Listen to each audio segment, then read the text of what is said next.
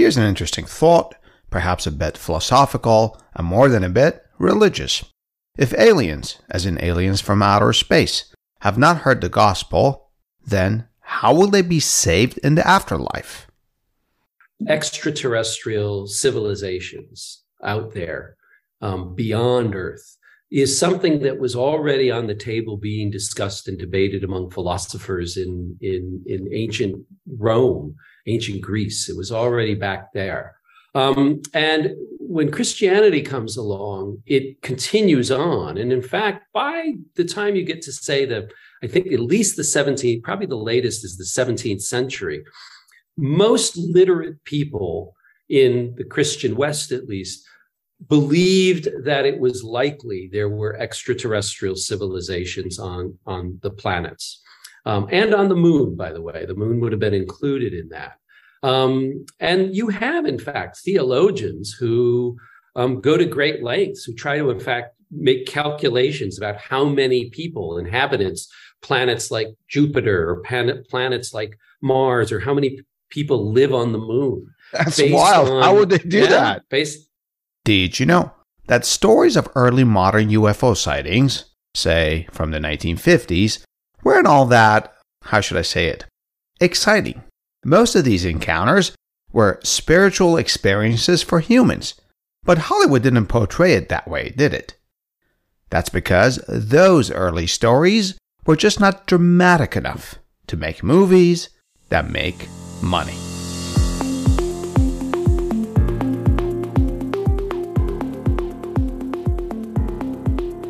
Hey there, News Peelers. Today is June 3rd, 2022, and this is Adele, the host of the Peel.News podcast.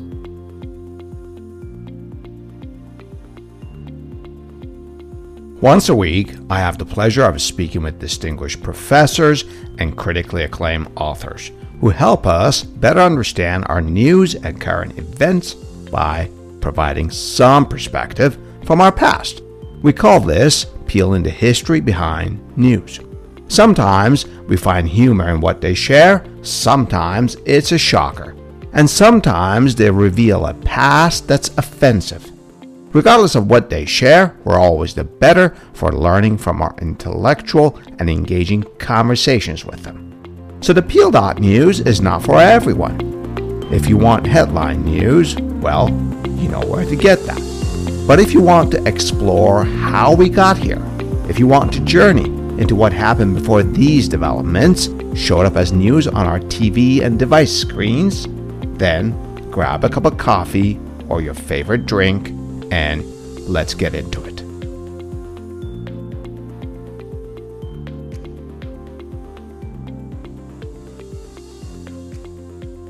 Just 2 weeks ago, the U.S. House Intelligence Subcommittee held the first UFO congressional hearing in more than 50 years.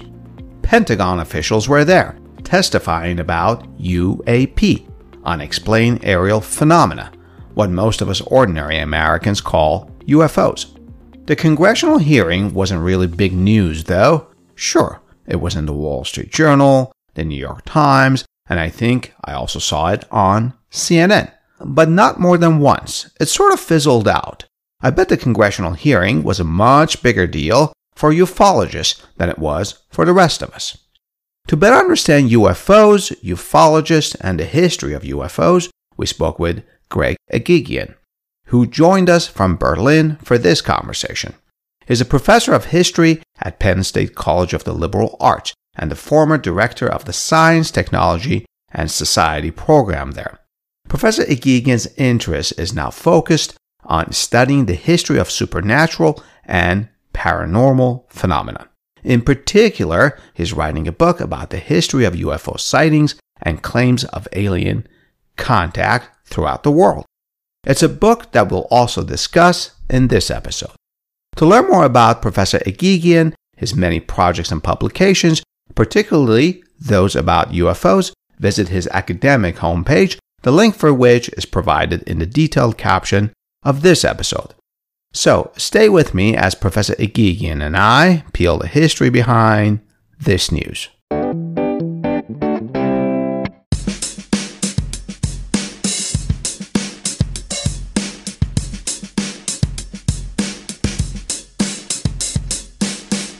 Professor Egan, it is a pleasure to have you on our program. Thank you for taking the time for this conversation with me. Before we get into our conversation about UFOs, I'm interested to know how much influence Hollywood has had in our UFO culture, the X-Files and many more series and movies like that, right? Yeah, of course, right? Well, I mean, you have to say right away that media in general have played an absolutely instrumental role in this phenomenon. It would never have been what it has ended up becoming without various forms of media playing a role.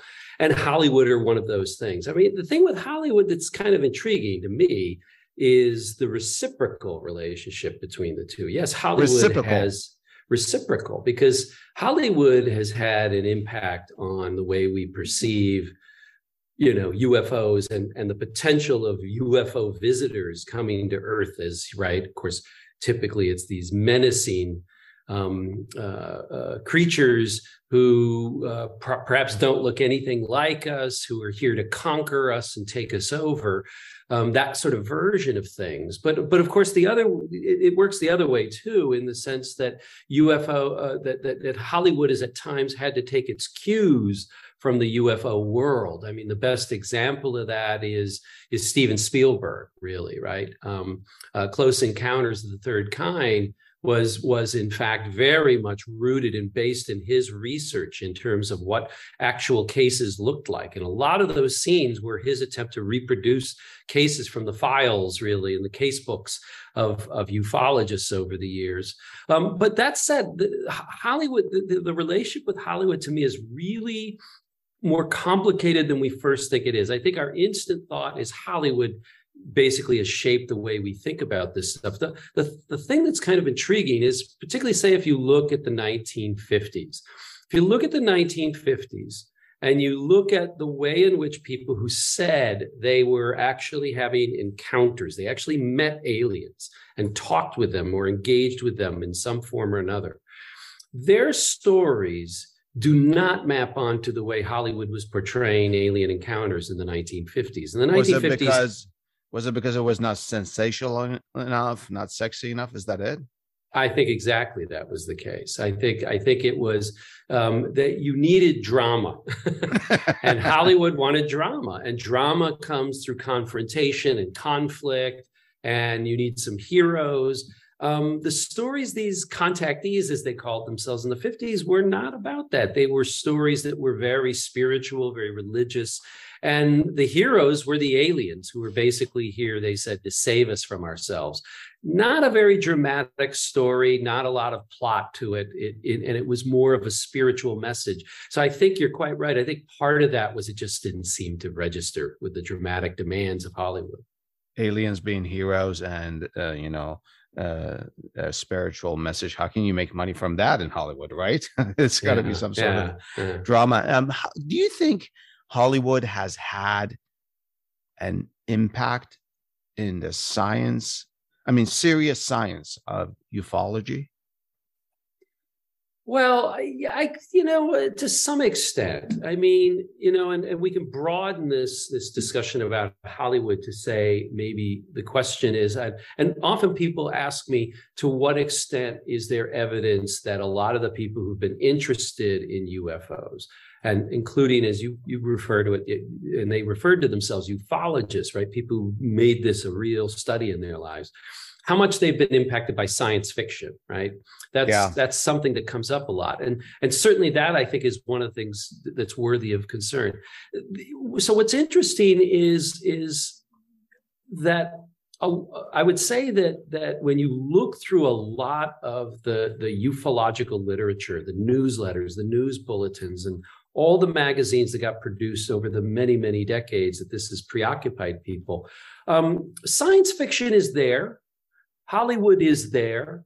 It's not stuff that tends to take up a lot of space in those kinds of things. People take note of things like big blockbuster movies of Spielberg and people like that. But a lot of that simply is not playing a role in that area. We do know, however, that in studies, and particularly in one study that was conducted in the 1980s about British ufologists and people interested in UFOs, that the evidence there seemed to indicate that a lot of people came to the issue, came to the question of wanting to really pursue this interest in studying UFOs, came to it through an interest in literature about space and science fiction. That's how they first came to this topic. And that's what really got them interested. And then they discovered UFOs, and then they really dove deep into that. So we know there's some evidence that took place. When you say literature and science fiction, but the latter category, science fiction, does that include Hollywood science fiction? So based on what you're saying, Hollywood may actually been an impetus for some people to get into ufology. I think so. I think you can probably safely say that. I don't know that I could sit there and point to one particular individual who that's the case with, but I think there's enough evidence to indicate that has served as a spark to inspire some people. Are there doctorates in ufology? Are there? No. No. There's no program in it. That was the hope. The people who got involved in this, particularly say in the 50s and 60s, in that early decade and a half, a lot of them, I think, when you look at what they were talking about, they thought of themselves as pioneers. They often talked amongst themselves that people laugh at us now, people ridicule us now. But in another 20 years, another 10 years, this is going to be serious stuff. People are going to look on us as kind of heroic figures who stood up against, the equivalent of what, Galileo had to do against the Catholic Church. We're the new Galileos, and that it's going to be its own scientific discipline. But we're going to be recognized for that. And it never happened. Interesting. There may even be some stigmatization of the quote unquote scientific study of UFOs in some universities. They may, I don't know, laugh at their colleagues if they take this seriously. We Americans readily talk about UFOs. We use the term UFO, and I just talked about Hollywood. The term evokes sort of entertainment, fun, curiosity. It doesn't provoke thought. And I bring this up not to get philosophical here. I'm just wondering, before the term UFO was adopted, and I guess these days we use UAP, how did people express this sort of extraterrestrial being concept? Were there other terms that were used? Well, the term that was the first term that came onto the scene with the first sighting of something along these lines that gets recorded in the 1940s, 1947 to be exact, was flying saucer. And what's really intriguing is flying saucer or flying disc. That was the other term that was widely used. And both of those basically get translated literally into all sorts of other languages. So Portuguese, Spanish, German, French, Russian, they all sort of borrow on that terminology. It becomes a universal term that's going to have currency, even well beyond UFO gets coined. UFO gets coined. It starts even unidentified flying objects gets used as a term, not widely circulated within military circles already in the 40s. But it gets adopted by the American Air Force in the early 50s because they are unhappy with the fact that people are talking about flying saucers. They believe this was confusing matters because, right, anybody who would see something strange would say to themselves, maybe I saw a flying saucer. And then when you talked with them, you'd say, well, you'd realize what they're describing looked nothing like a saucer. So why are we using this term? Why are we using that term? Why that specific geometric shape? Yeah. So they end up using the term unidentified flying object as a way to get out of this problem. And of course, all it did was it created a new problem. And critics came along after that and pointed out that, UFO has its own problems. It makes all sorts of assumptions, right? And you just break down the three terms: unidentified. Well, unidentified to whom? To whom is it unidentified, right? That implies the problem lies with the percipient, right? Yeah. This next thing is flying. Is it something that's really being piloted? Is this a meteorological phenomenon, right? Is this an optical illusion? It assumes there's something flying. That's interesting. And then, of course, it says object. Yeah. What if it's not flying? What if it's, some sort of vehicle or some sort of being that's already landed or it's here already? Yeah. That's interesting. Why don't we take a short break and then talk about UFO in other cultures and religions and their history? We'll be right back. Here's a question for you. Do you think the scientific community is supportive of UFO research? Not according to Dr. Avi Loeb of Harvard University, who is the former chair of the Department of Astronomy there. You can listen to my conversation with him in Season 1, Episode 21. I talked with him shortly after last year's UFO Congressional hearing. By the way, how do you think outer space aliens would react if they witness how we humans treat space? We leave junk in space, we crash things into the moon. As Professor Moraba Jha of Aerospace Engineering and Engineer Mechanics at the University of Texas at Austin shared with us in Season 2, Episode 17, this is a serious issue, not just for space environment, but also for safety of us humans on Earth and up in space. And Professor Jha is doing something about it. You should check out his startup, privateer.com, which he co-founded with Steve Wozniak. Of course, we talk about his startup in that episode as well. Now, let's get back to our conversation with Professor Egigian.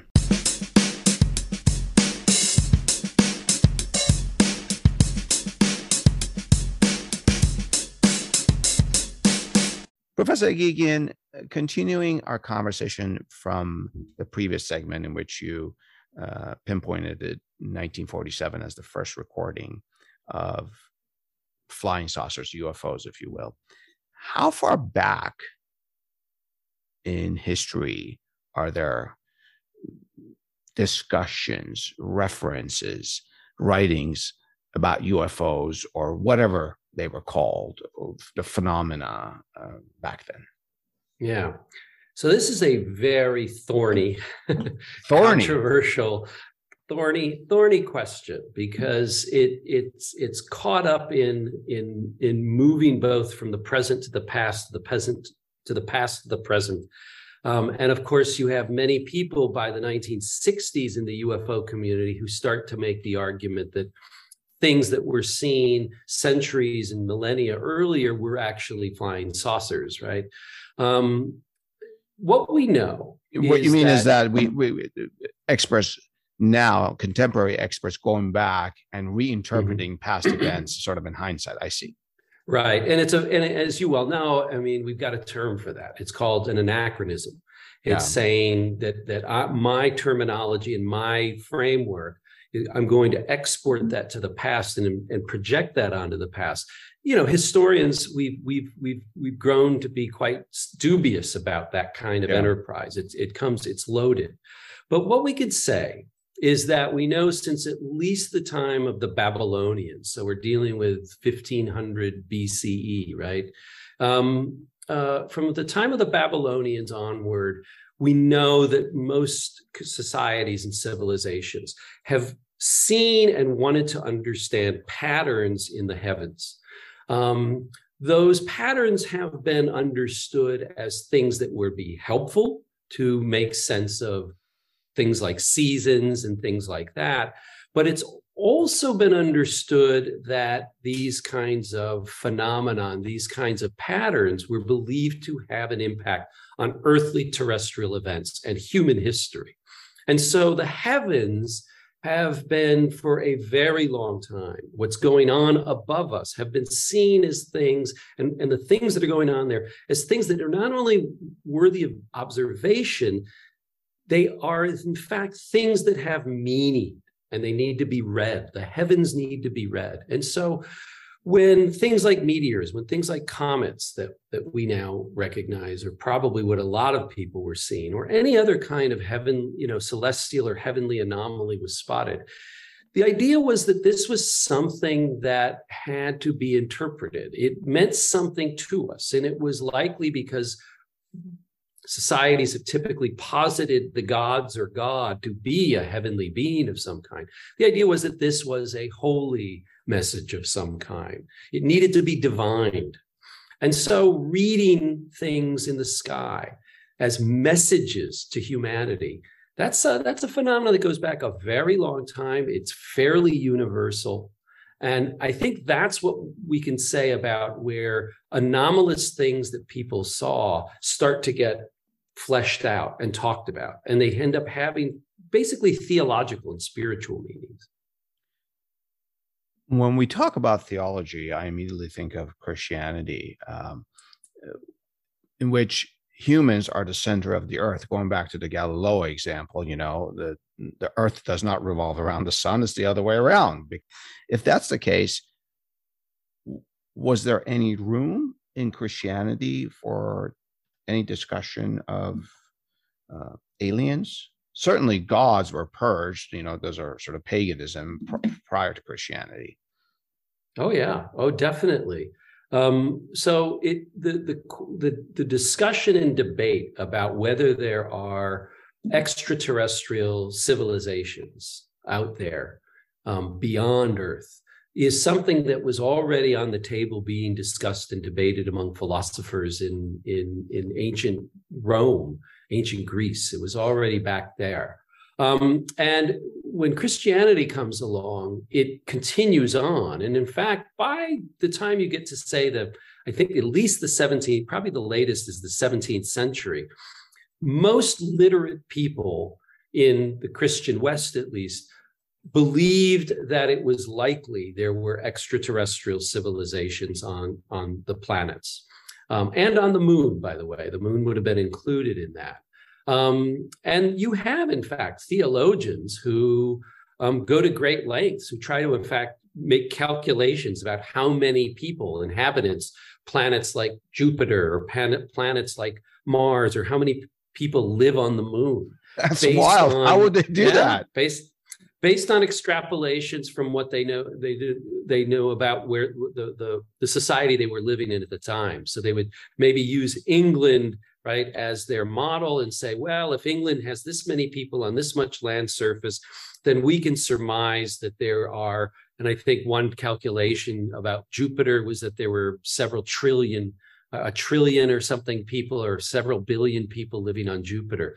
So they took it seriously. It was easily integrated. It was not seen as a problem for Christianity, but it was certainly debated, but it was not something that was seen as a ludicrous concept, as a ludicrous idea at all.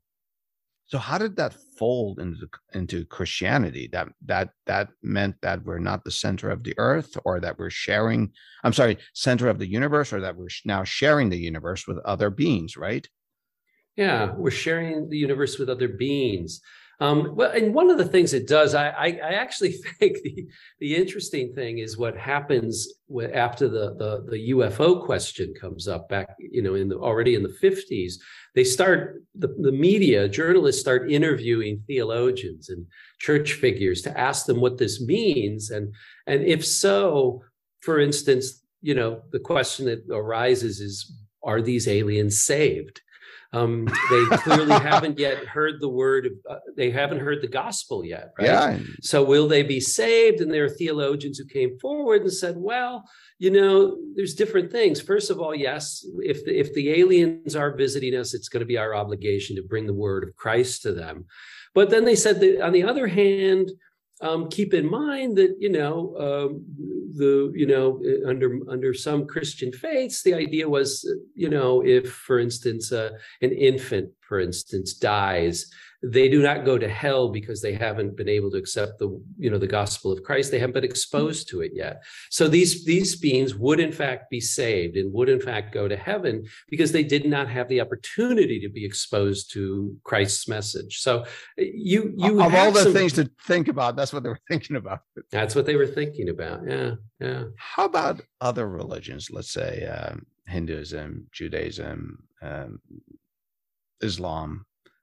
Did they have any sort of dogmas or any sort of teachings about UFOs?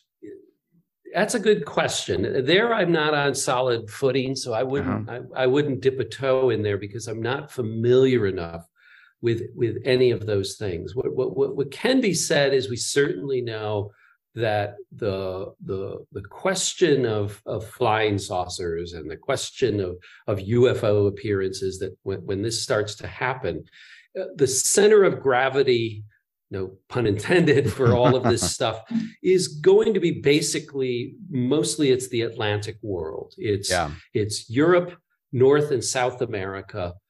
And then you could throw in Australia, New Zealand as well as a place there. That's really the center of gravity for this.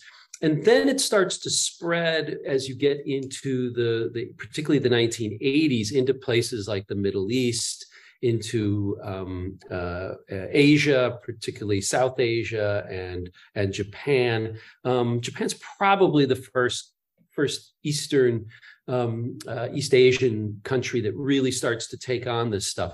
So clearly this must have led to those very similar kinds of conversations as we're having right now about the Christian West. I haven't seen those conversations. I've not been exposed to them, so I don't know how those played out. Is this another sort of impact of Hollywood's dramatization of UFOs, you think? That, our movies have spread worldwide and now you have Middle Easterns watching these and there's interest. You think that's part of it? Oh, I think it had to have been part of it. Certainly it's part of that. I mean, one of the things you can say is that the UFO phenomenon that begins, I think everyone who works in this area recognizes this phenomenon really does begin as a cultural phenomenon. It begins in the United States. It's an American phenomenon. And what happens in the discussions that happen in the States always seems to have an impact elsewhere, disproportionately so. So there is a process of what I think you'd call in other areas of popular culture, Americanization that goes on and gets exported. That said, I do think beyond the media, you have to also acknowledge that people who are engaged in the study of UFOs were among the first, really, and they're amazing about it, on shoestring budgets with nothing but pen and paper and a typewriter. They globalized their movement. They globalized and created networks, global international connections amongst one another across the world through correspondence, through trading news bulletins and newsletters with one another very, very quickly. So this stuff is spreading through networks of just grassroots people really interested in the subject. Did any of this passion eventually lead to some sort of paying jobs for any of these people, or does it continue as a hobby? I'm wondering if there's any UFO institutions, communities.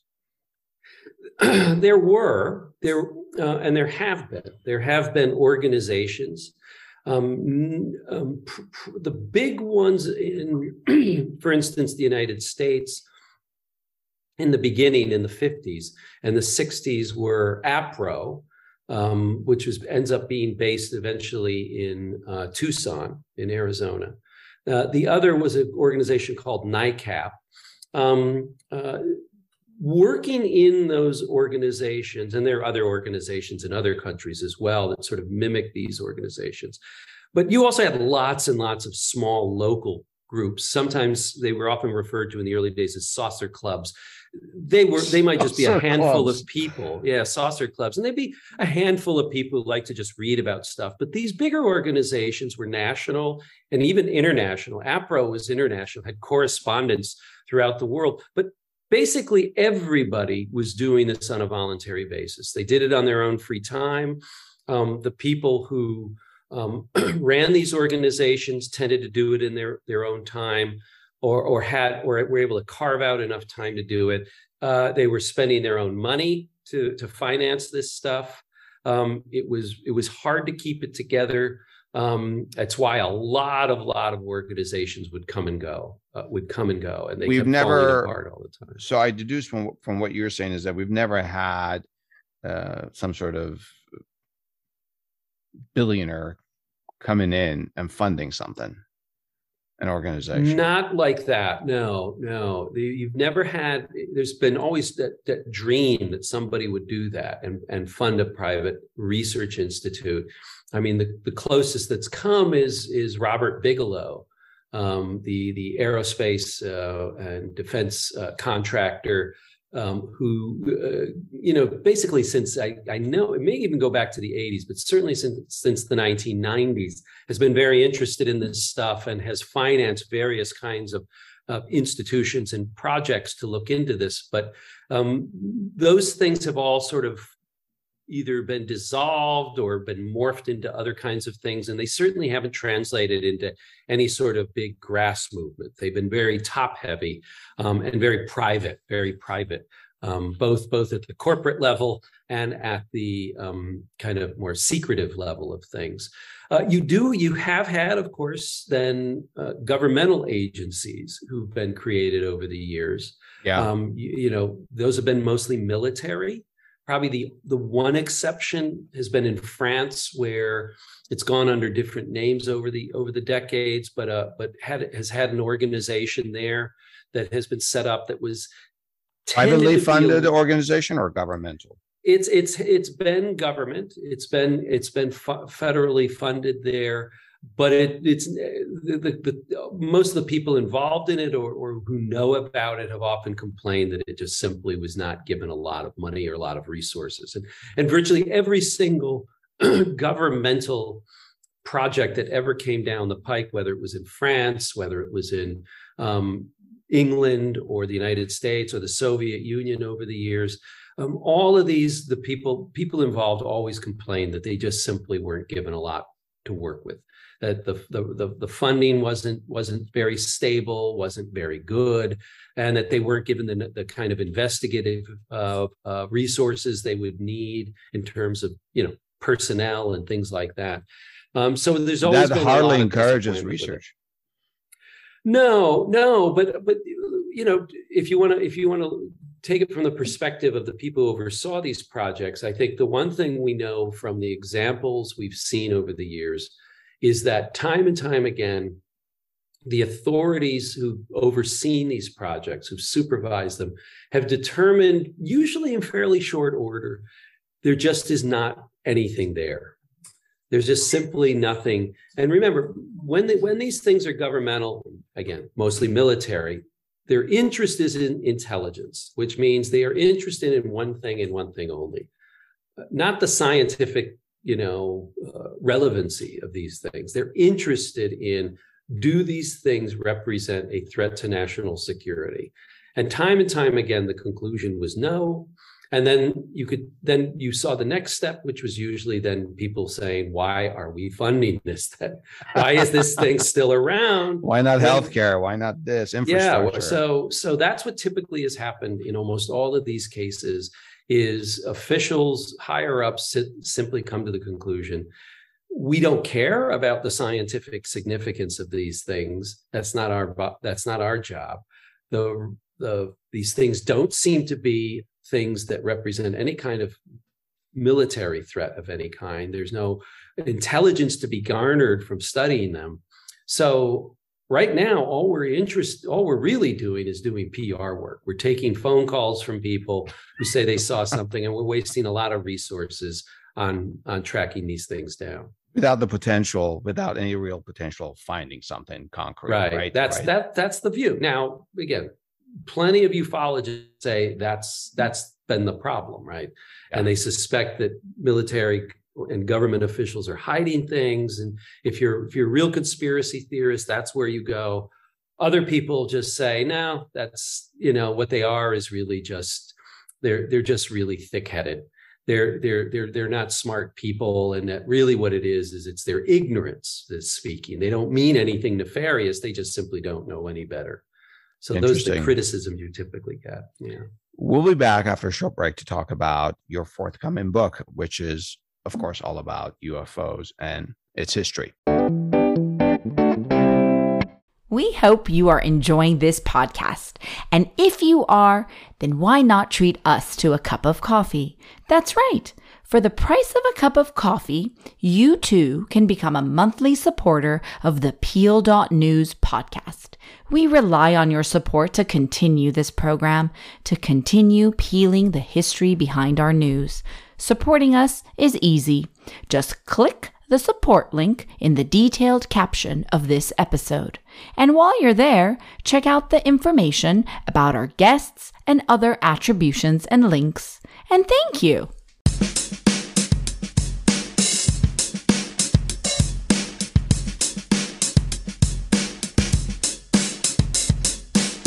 Professor Geoghegan, your forthcoming book is titled After the Flying Saucers Arrived, The History of UFOs and Contact with Aliens. And it will be published by Oxford University Press. First of all, when can we expect it? And second of all, tell us about this book. When can we expect it? I am literally just embarking on the last chapter. Burning the midnight oil to I am.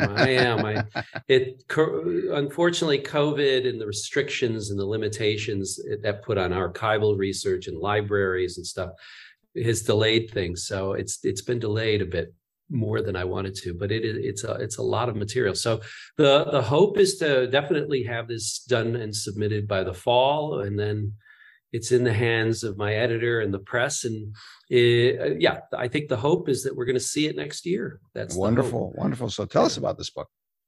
Well, it is basically a history of the kind. I think of it really as a history of the UFO and alien contact phenomenon as it's played out in human history since the really those first sort of references to flying saucers in the late 1940s.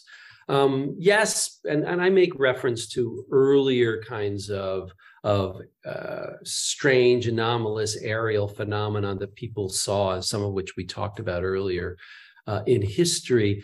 But to me, what I'm interested in is as I often say to people, I do find UFOs really interesting, but I actually find the people who are interested in UFOs more interesting. I know, and right? That's what I'm really interested in. That's what I'm interested in. I'm interested in the people who made UFOs make history. And so this is a story about human beings, because in the end, that's what this to me is about. The UFOs and the aliens, there's a lot, but over the decades, lots of speculation, lots of questions, lots of reports and sightings. People go back and forth over and over again. But in the end, what it is that people keep coming back and bringing to the topic new understandings, new ways of framing this stuff that I think really reveal a lot about our times. It reveals a lot about our attitudes about science and technology, sometimes even politics. And it reflects the changes that we've experienced as societies. And so that's really what I want to track and try to find out as I write this story of how this thing that started with one guy in Washington State flying his private plane around saying he saw some weird things and comes down and lands and, tells it to reporters, and how this thing that then within a day earns the moniker flying saucer, how we got from that, which could well have just been one quirky little article in one newspaper somewhere, how that has turned into a phenomenon that now has gone on for decades, that has gotten people excited, people scared, gotten people visiting psychiatrists, asking for the aid of engineers, and had militaries and scientists looking into the issue. That to me is what I'm interested in sort of tracking and chronicling. Do you think early on UFO ufology, well, back then probably wasn't called ufology just yet, but the concept of UFO tapped into our fears. You said people were getting scared, tapped into, I don't know, apocalypse, that sort of thing. Oh, definitely, definitely. So one of the things that I think is no question is there is, and it starts very, very early on, because you have to keep in mind that those first sightings that get talked about, there's some sighting, the first ones that earn the moniker flying saucer, they start in the summer of 1947. Even the year before that, over Sweden, there were some very strange things that were seen over Sweden. And that whole affair was referred to as the ghost rocket scare. They were referred to as ghost rockets. In all of these cases, both of those cases, we got to remember we're dealing with societies that had just gotten out of World War II. Yeah. They vividly remember V2 rockets in Europe, right? Yeah. And they remember secret weapons. Everyone is very familiar by now about the atomic bombs of Hiroshima and Nagasaki. They know that the superpowers over the 40s into the 50s are developing these things and have ICBMs and things like that. That's on very much up people's minds. And so in those very first few years, very few people look to aliens as the explanation. What seemed to be the explanation that was out there that most people adhered to was either that this stuff is nonsense and it's mass hysteria, or these are definitely just new secret weapons of either the Soviet Union or the United States. So that was scary. That was scary because you're wondering what kind of super weapons are these things, right? What carnage could they wreak havoc on, in our world today? The other thing you want to keep in mind, though, is that as much as fear and anxiety, and a lot has been made of that by people who've studied this subject culturally over the years, the fear and anxiety around the Cold War definitely is a critical part of the story. Which comes starts in the 50s, really, during the Eisenhower. Already, yeah, it's there. It's there. And that's what gets folded into this stuff. We have to remember there's another side of this, which gets lost, which is enthusiasm, excitement, optimism. Again, the other thing is this is also an age in which, particularly in the United States, there's this sense that we can do almost anything. I mean, we have these enormous ability to create fabulous new kinds of airplanes. We have new technologies at our fingertips, right? Television has just made it, right? And we're doing all of these wondrous things. UFOs seem to represent, in fact, something fantastic, something marvelous. Not something scary. And so when you, again, talk about those people we talked about before, those first contactees, there was some talk about fearing mass destruction, but a lot of the talk was about, these super beings from another world. They're advanced and they've shown us the path to the future. And it is a world that is a technological and moral utopia. Technology science is going to lead us into getting rid of all of our prejudices, and we're going to enter a bold new utopian world in which there's harmony, peace, and we have everything available to us. We're going to conquer all problems. So for a lot of people, UFOs seem to actually represent something really, really cool, really neat. You touched on something really interesting. This is happening in the late 40s, starting in the late 40s, well into the, 50s, it becomes really an important sort of issue, at least in the media, from entertainment perspective anyway, for many people, for the general population. But I want to go back to this thing that you said, we can do anything.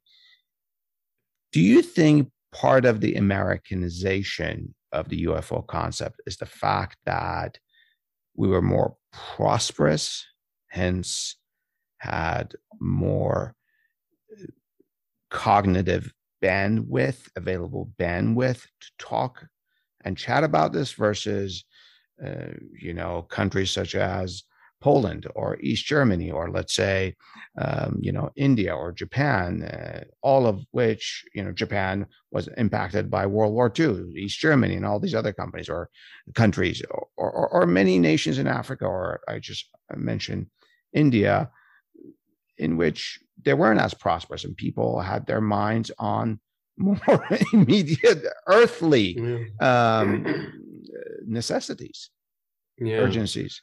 Yeah, I think that's a reasonable sort of line of questioning and a way to start searching for answers. I think there's no question about it that following World War II, the United States, along with the Soviet Union, but especially the United States, because it's relatively, you compare it to all these other countries who were involved in World War II, U.S. was the least touched by it, shall we say, directly than these other countries. It comes out, as you point out, very prosperous. It comes out as very powerful. Mm-hmm. It's also interested in, willing to, in fact, exercise this new authority on the international scene. Commercially, of course, we are now a powerhouse, if not the powerhouse in the world, right, with our economy. And so there's no question that, you're going to see something go on if you compare it to, say, if you look at it, say, with the Europeans who are in the process of reconstruction, right? Reconstruction is going to go on in Europe, well into the early 1950s. And you could say that even if you go to Eastern Europe, it's going to continue on throughout the 1950s. I think something like rationing, I believe, only stops in East Germany, I think in the 1959 or 1960. Oh boy. So these are societies that, as you point out, many of these societies are societies that are going to not have a kind of a reciprocal relationship with the United States. It's going to be largely a lot of one-way traffic, if you will, in terms of ideas and cultural exchange. So the United States is on people's radar. And what happens in the United States is always big news. And that travels very fast. Especially the Hollywood culture. I have a couple of follow-up questions on the early years of UFO sighting, flying saucer sightings in the U.S. I thought it started in Arizona, but you just mentioned Washington State. Tell us about that. Yeah, so the sighting that precipitated all of the things that come and follow, right? I mean, again, people will excavate and find some other sightings or something that was seen a few months earlier here and there. But the thing that precipitated all of this was the sighting of a guy by the name of Kenneth Arnold. He was, in his free time, he was a private pilot. And he was flying near around Mount Rainier. And the reason he was flying that afternoon was he was looking for wreckage of a cargo plane. There was a reward for anybody who found or who spotted this cargo plane that had gone down. So he was looking for that. And as what year is this again? 1947. This is June 1947. And as he is flying around, he says what happens is he catches a reflection, that catches his eye, and he immediately starts to think he sees something, but then it goes away, and then he sees again, and he looks, and he gets very scared. He thinks, I may be close to a midair collision here. So starts taking a turn, and as he does, he says he sees in formation, it's 9 objects flying in some sort of formation together. Were things that were, and when he later had artists do a rendition of it, they look kind of like the wings of a bat, He ends up coming, landing. He didn't find the cargo plane, talks about it with reporters, gets interviewed by people about it. This is the summer. It's a time in June, right? A lot of the news cycle is a little slow, so reporters are looking for good stories. And he starts talking about this stuff. And I think it's the day after, if I'm not mistaken, a reporter is asking him a little bit about, could you describe how these things moved? And he said, well, they moved, something like he said, they moved kind of like a saucer would if you skipped it across water. And some enterprising journalist realizes, I see a headline, flying saucer. So it's this journalist who then coins this term flying saucer. Kenneth Arnold never did that, never described them that way. 6 weeks later, the Gallup poll does a survey of Americans and finds that 90% of Americans have heard the term flying saucer. That's before the internet, right? That's pretty amazing. Before Google. It's a meme. It's out there. Within 6 weeks, virtually everybody's heard the term flying saucer. When did Arizona come into the picture? Area 51 and all of that. Is that yeah, in the 50s? That stuff is much. That's things like Area 51. I mean, it's a real place. It's a place that was being used by the military dating back to the 50s for sure.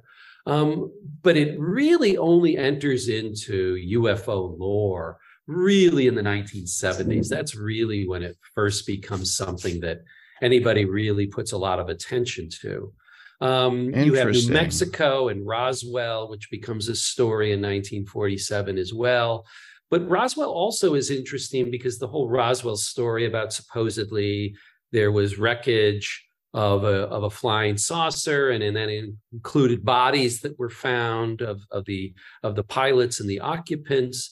That story, which had a very short shelf life, it came onto the scene. Why is that? That seems like a bigger story.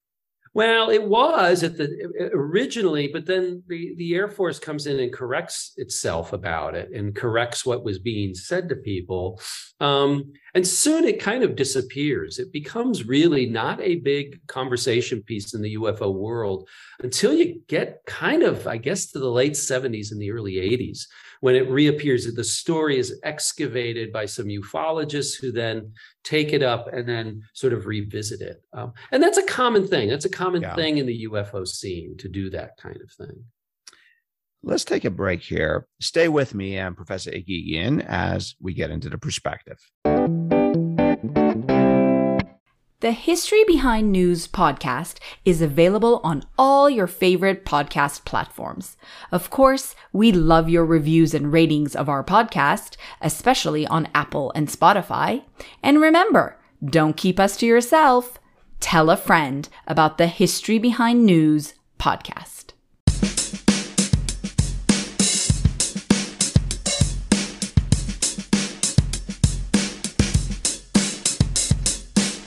Professor Agigian, what role has the U.S. government played in the UFO culture? We touched on some of it in the earlier segments. I'm wondering, has it been largely sort of dismissive, at least outwardly, or has it been perhaps too secretive, hampering UFO research? Mm-hmm. So the military, and specifically, we have to say, for most of the history of the UFO phenomenon since the mid 40s, the branch of government that's been interested in this has been the Air Force. That changed as we've seen more recently. We know that from middle part of at least from the middle part of the 2000 noughts onward, we know probably the most vocal part of the military about these issues has been the Navy. But for most of the history, it's been the Air Force, which seems, of course, probably obvious why they would be interested in this kind of stuff. And the Air Force has, since those first reports of flying saucers in the summer of 47, began studying this stuff, organized some people within intelligence services to collect reports, to collect maybe news articles about this, to look into these issues where they thought it was necessary. They didn't tend to do much by way of any kind of field work. A lot of it involved maybe at most making a few phone calls or checking with a few people at the scene. There were, by the 1960s, there were in fact cases where Air Force personnel would start to show up at sites where there were sightings of things. But the Air Force generally was, by and large, pretty dismissive of this stuff.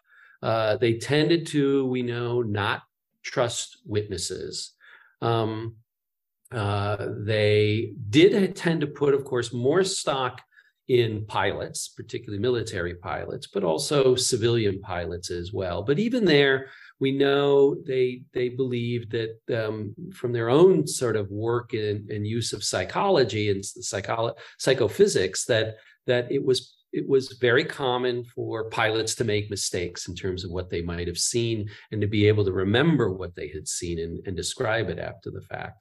And they were extremely skeptical about civilian reports about these things. And so the military has, of course, however, when questioned about things, historically has, of course, had to be nervous about sharing anything about their reports and their evidence. Why? With the public, because there's always the concern that you might be revealing things that might be valuable, particularly valuable to adversaries of the United States, such as your technological ability to monitor situation, to gather intelligence. So it's not just the fact that, we know, for instance, for a fact that for instance, the famous U-2 plane, the U-2 plane of the 1950s, a spy plane, was mistaken many times by pilots for a flying saucer, because these pilots were flying at maybe 30,000 or 40,000 feet,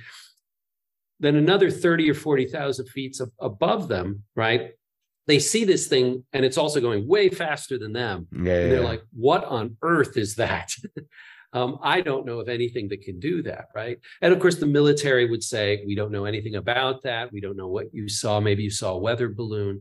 We know that. So there's that, but it is also the fact that you do not want to reveal how you're able to do your reconnaissance. How do you gather your information? And that seems reasonable to me. It seems reasonable to me for them to keep that a secret and to not share that with the public, right? How is it that the Navy has become in the forefront of UFO sightings lately and not the Air Force anymore? And we know about the congressional hearing that just took place a couple of weeks ago. Why the Navy?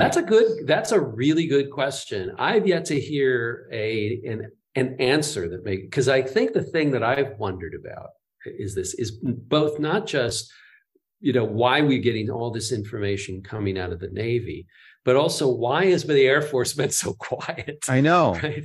Yeah, it's an odd thing. I don't know if it has to do with the culture inside the Navy. I don't know if the silence of the Air Force is more of a reflection of their history of engaging this. That is to say, maybe saying like, whew, finally, somebody else is out in the lead. We don't have to touch this. We don't want to deal with this anymore. We tried to get out of this for decades. I don't know what it is. It's a really intriguing question. Has Space Force, the new branch of our military, gotten involved in this? Were they present? That I don't know. I mean, the talk is certainly that with this new office that's going to be set up. And it's supposed to be set up by the end of June, right? And up and running. That is going to be a task force designed to look into what's now called UAP, or unidentified aerial phenomenon. That any branch of the military and certainly of the government, that includes NASA, but certainly Space Force as well. All of these different branches are now going to be at least invited to take part in a collaborative enterprise of collecting information and getting it to this new task force. At least in theory, all of those kinds of agencies, which again, that was not formally the case. Earlier, that was never an issue. NASA, for instance, never got itself involved in that stuff. In principle, at least, all of these kinds of things all of these agencies and offices will be asked to share information that might be relevant. So this office is going to coordinate all information about. That's a good thing. In principle, yeah.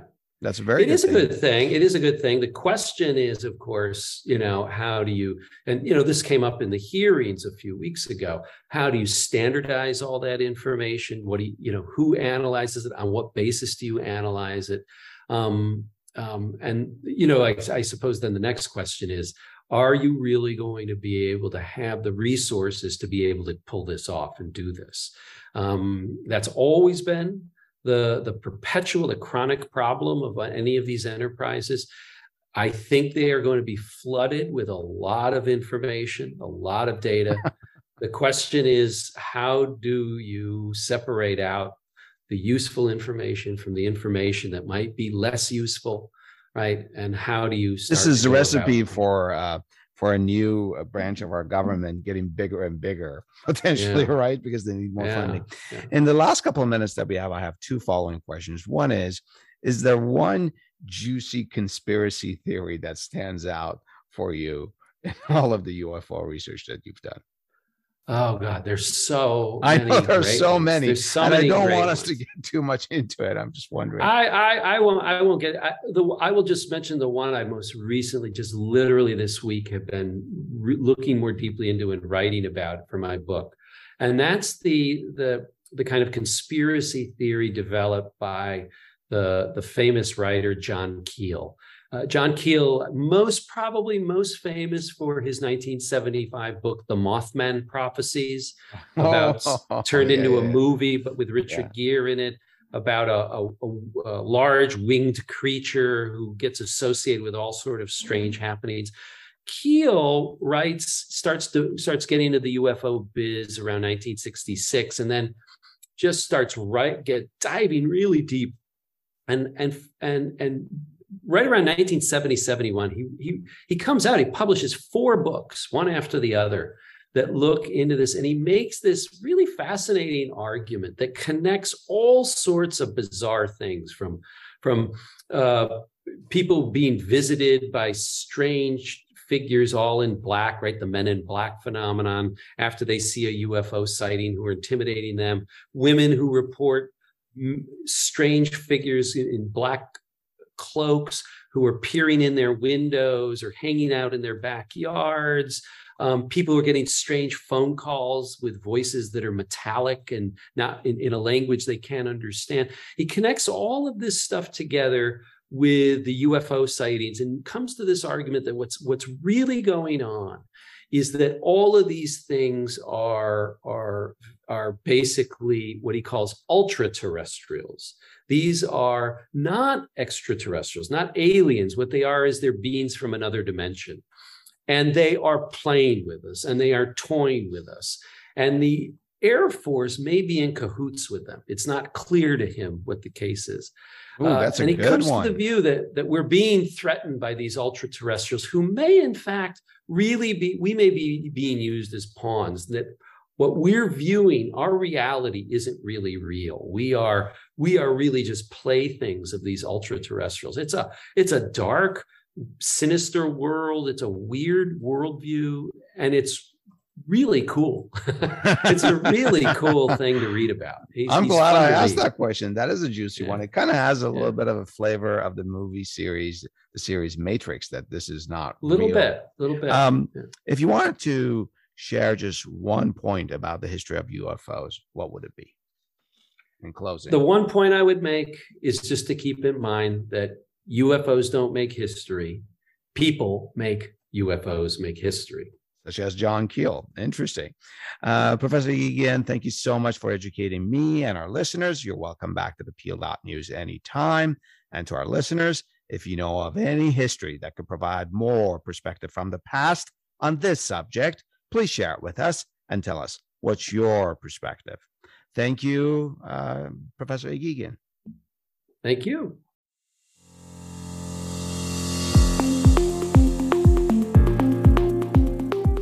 The opinions and statements of our guests are their own.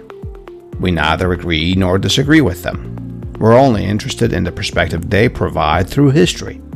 At the Peel.News, we're honored that our guests share their expertise with us, most of which are based on years of scholarship and research. And we provide links to their projects and publications for your benefit, to review them if you wish.